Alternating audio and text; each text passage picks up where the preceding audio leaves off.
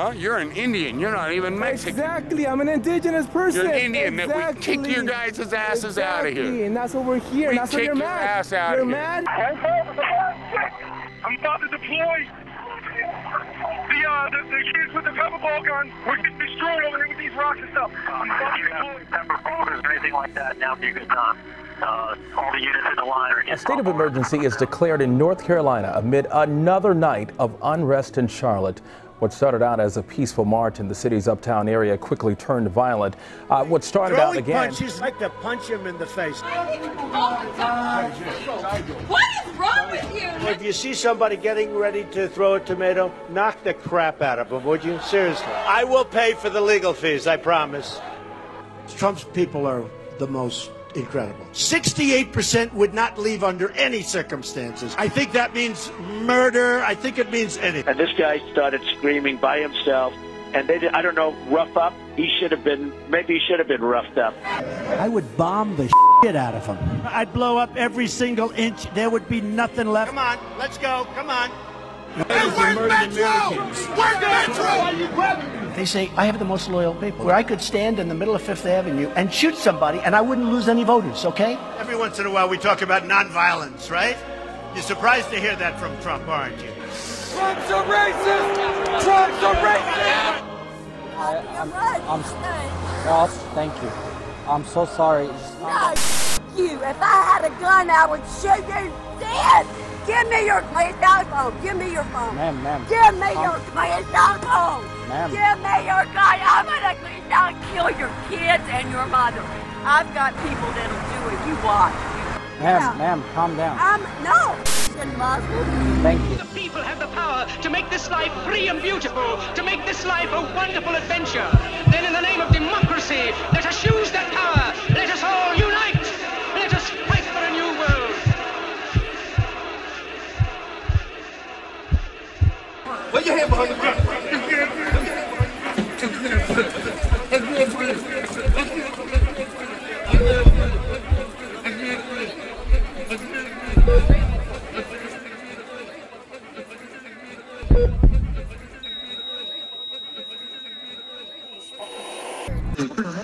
In a world where the people have no voice, fake news runs wild, and social media dictates our lives. And we're here to keep it real at Media Lab. Just a group of students looking for the truth. Hashtag what story you telling. Hashtag go tell it. NEPR Media Lab. Today, we're going to meet a New England Public Radio Media Lab student who graduated from Springfield's High School of Commerce in 2016 and enrolled in Holyoke Community College. His senior year, he first worked with Media Lab staff through our partnership with UMass professor Nick McBride's Community Journalism Project. There, he first discussed politics and how the election affected him.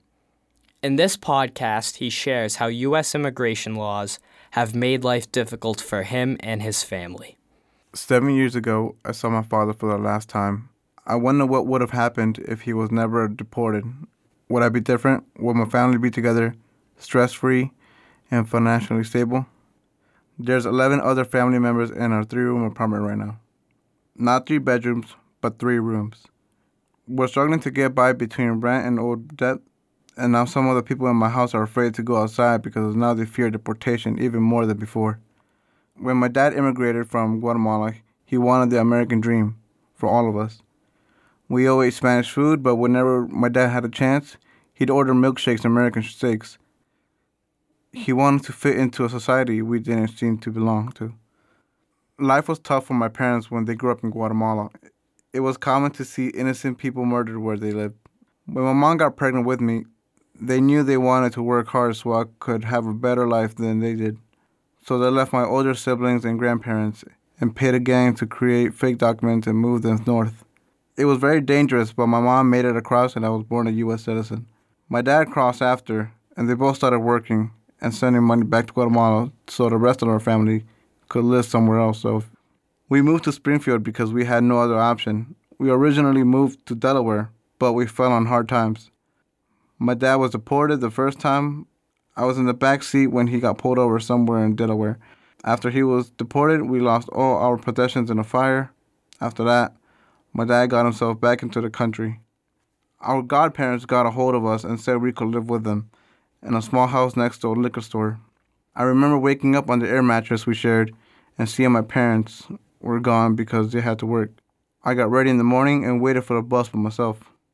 I saw my parents with their kids ready to hand them over to the bus lady to get picked up, and they would be there to pick them back up at 3:40. When I was 8, we moved to Guatemala for a year.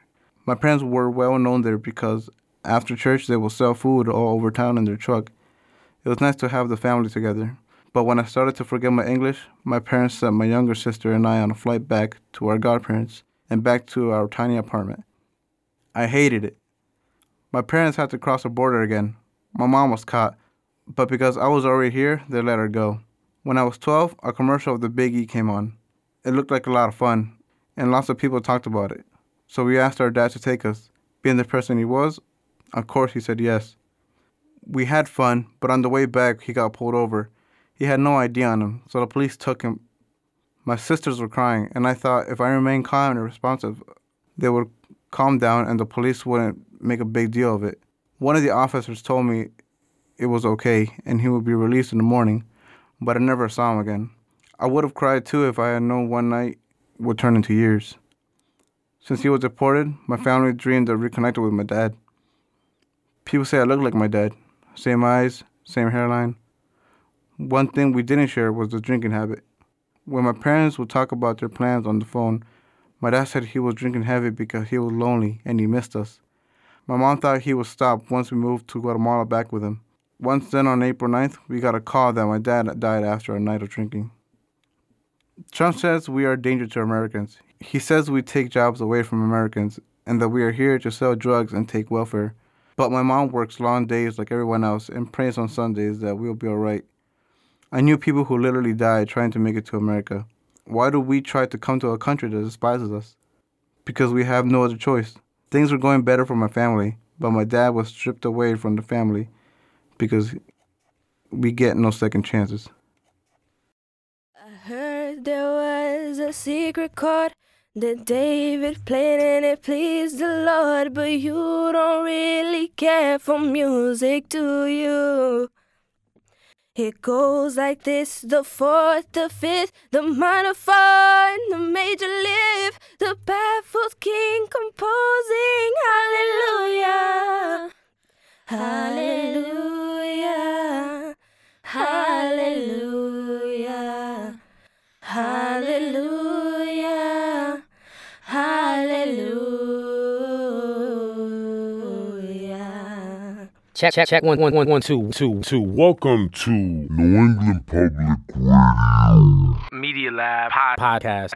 We interrupt our program to bring you this important message. Commentary is a personal story told within the time frame of 2 to 5 minutes. Typically, commentaries are about personal subjects. Now, back to our show. I was born in Congo in a place called Lubudi. Me and my mom got sick when I was 3 months old. My dad ran away to a different place. He said he didn't want to see me and my mom's death. By the grace of God, we both got better. As time passed on, war came to Congo. We were asleep one night when someone knocked on the door. He was a soldier. My auntie opened the door. Immediately, he shot my auntie and she passed away. Among those soldiers, one knew our family. After they left, he came back to tell my family to move to a safe place. All my family left Congo to Zambia. When I was 1 year, starting a new life was difficult because all of our possessions were still in Congo. When we got in Zambia, all our money was stolen. Zambians called us foreigners. The UNHCR came to look for us, and they took us in camp where other refugees lived. 16 years ago, I was in Zambia. It's when I began my first day of school. When the teachers saw me, They rejected me because I was too young. I was 4 years old. Mom pleaded with them because my sister started going to school and she was the only person I used to play with. I was too bored without her. I wanted to go to school. It was rain season and being in school felt good. The bright light came from the window side where the sun raised. I like school because there is something that I can gain at the end or in future. School is the key to success. I heard pets singing and chicken. Kokokokolik. My name is Lukiki Akola. I'm from Care Center. Thank you. Bye-bye.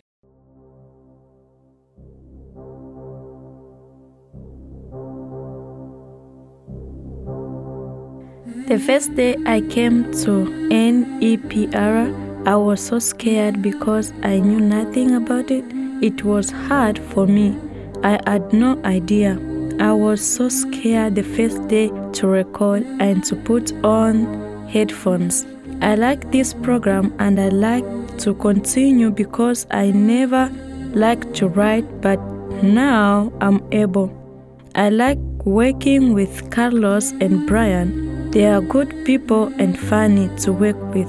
They encourage everyone to work the best that you can. And I really thank for Care Center for selecting me to be a part of the 108 program. Thank you.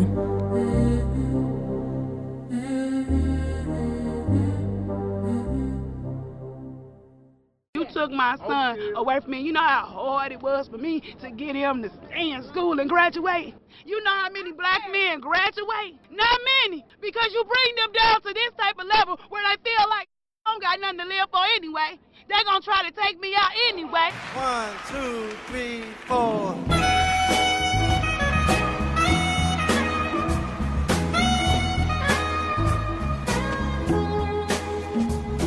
With regret that I report the fatal shooting of yet another unarmed black male in America by police. Mother, mother, there's too many of you crying. At around 2:15 p.m. on Saturday, August 9th, Michael Brown, an 18-year-old African-American male, was shot and killed in the streets of Ferguson, Missouri, as he traveled to his grandmother's house. Brother, brother, brother, there's far too many of you dying. Me and my friend, we was walking down the street in the middle of the street, and we wasn't causing any harm to nobody. We had no weapons on us at all. We just walking, having a conversation. No cars were blowing at us or honking at us like we was holding up traffic or anything like that. Now, a police officer squad car pulled up, and when he pulled up, these was his exact words. He said, "Get the F on the sidewalk." And we told the officer we was not but a minute away from our destination, and we would shortly be out the street. You know we've got to find a way to bring some loving here today. Father, Father, we don't need to escalate. The New York Times reported that, according to local police who are still investigating the matter, an officer on patrol drove towards Michael Brown and another individual in his police vehicle. The officer stopped his car and attempted to exit and approach the two individuals. Upon his attempt, one of the men pushed the cop back into his vehicle and began physically assaulting him. Oh, it's not the answer, for only love can conquer. And then he reversed his truck, his car, and in a manner to where it almost hit us, and it blocked both lanes off the way he turned his car. So he pulled up on the side of us. He tried to thrust his door open, but we were so close to it that it ricocheted off us and it bounced back to him. And I guess that, got him a little upset. You know we got to find a way to bring some loving.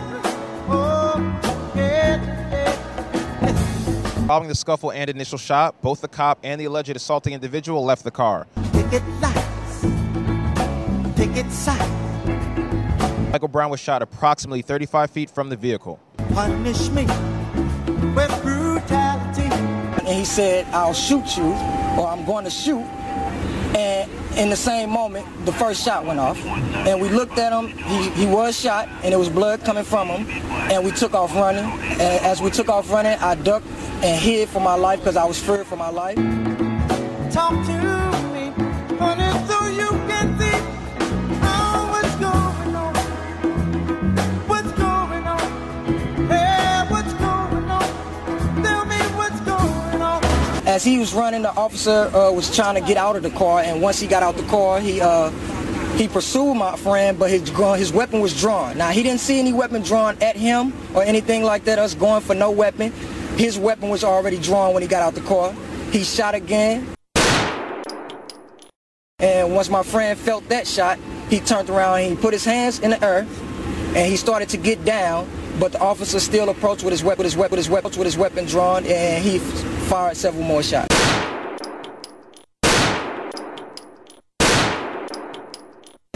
And my friend died.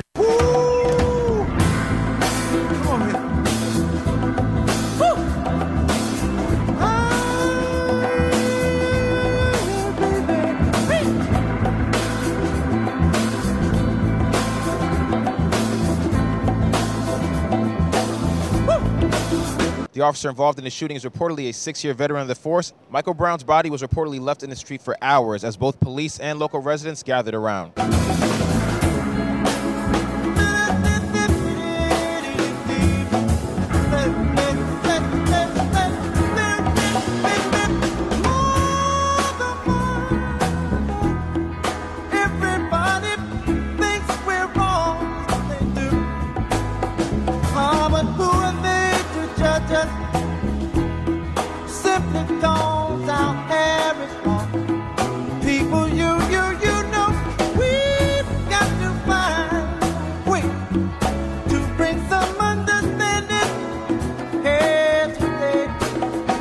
Since the initial reports of the shooting have been published, mainstream media coverage has largely switched over to news of the protests, riots, and looting that have occurred in the hours and days after the incident. Brown's mother, Leslie McSpadden, and father, Louis Head, were on site during the protests. Head held up a sign that read, "Ferguson police just executed my unarmed son." Picket lines, picket signs. People don't punish me with brutality. Talk to me, talk to me, talk to me, so you can see what's going on. What's going on? Yeah, what's going on?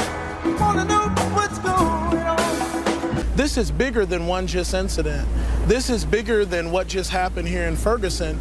This is a real problem when it comes to police brutality and how young black men are being dealt with on the street. All right.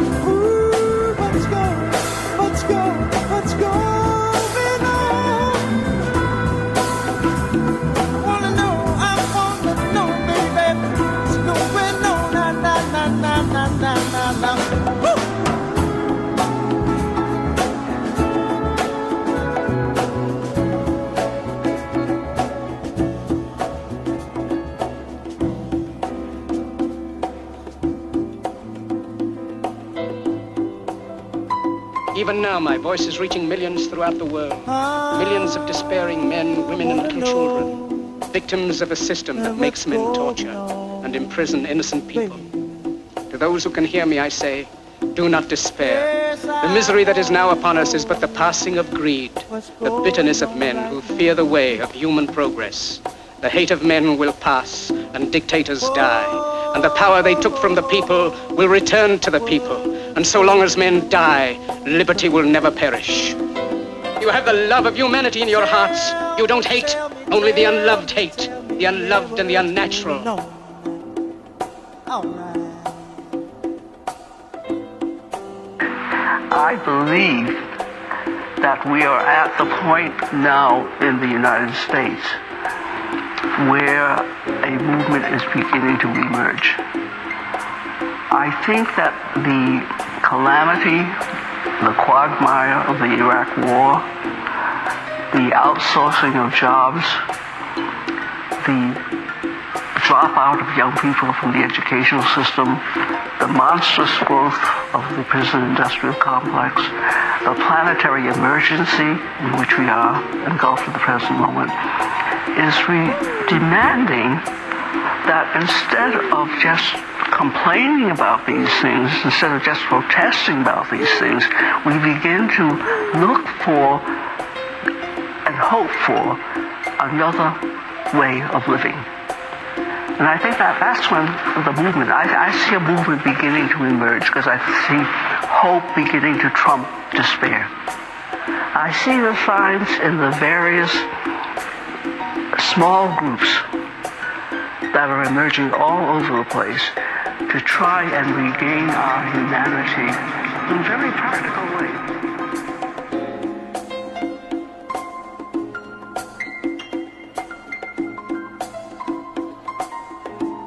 New England Public Radio's Media Lab is made possible through the generous contributions from the Berkshire Bank Foundation, Incorporated, the Community Foundation of Western Massachusetts, the Irene E. and George A. Davis Foundation, Tom and Kit Dennis, Thomas and Marilyn Ewig, the Kitteridge Foundation, Mass Humanities, TD Bank and TD Charitable Foundation, the United Bank Foundation, the Rotary Club, and 2 anonymous donors. To find more of our work, please visit us at nepr.net.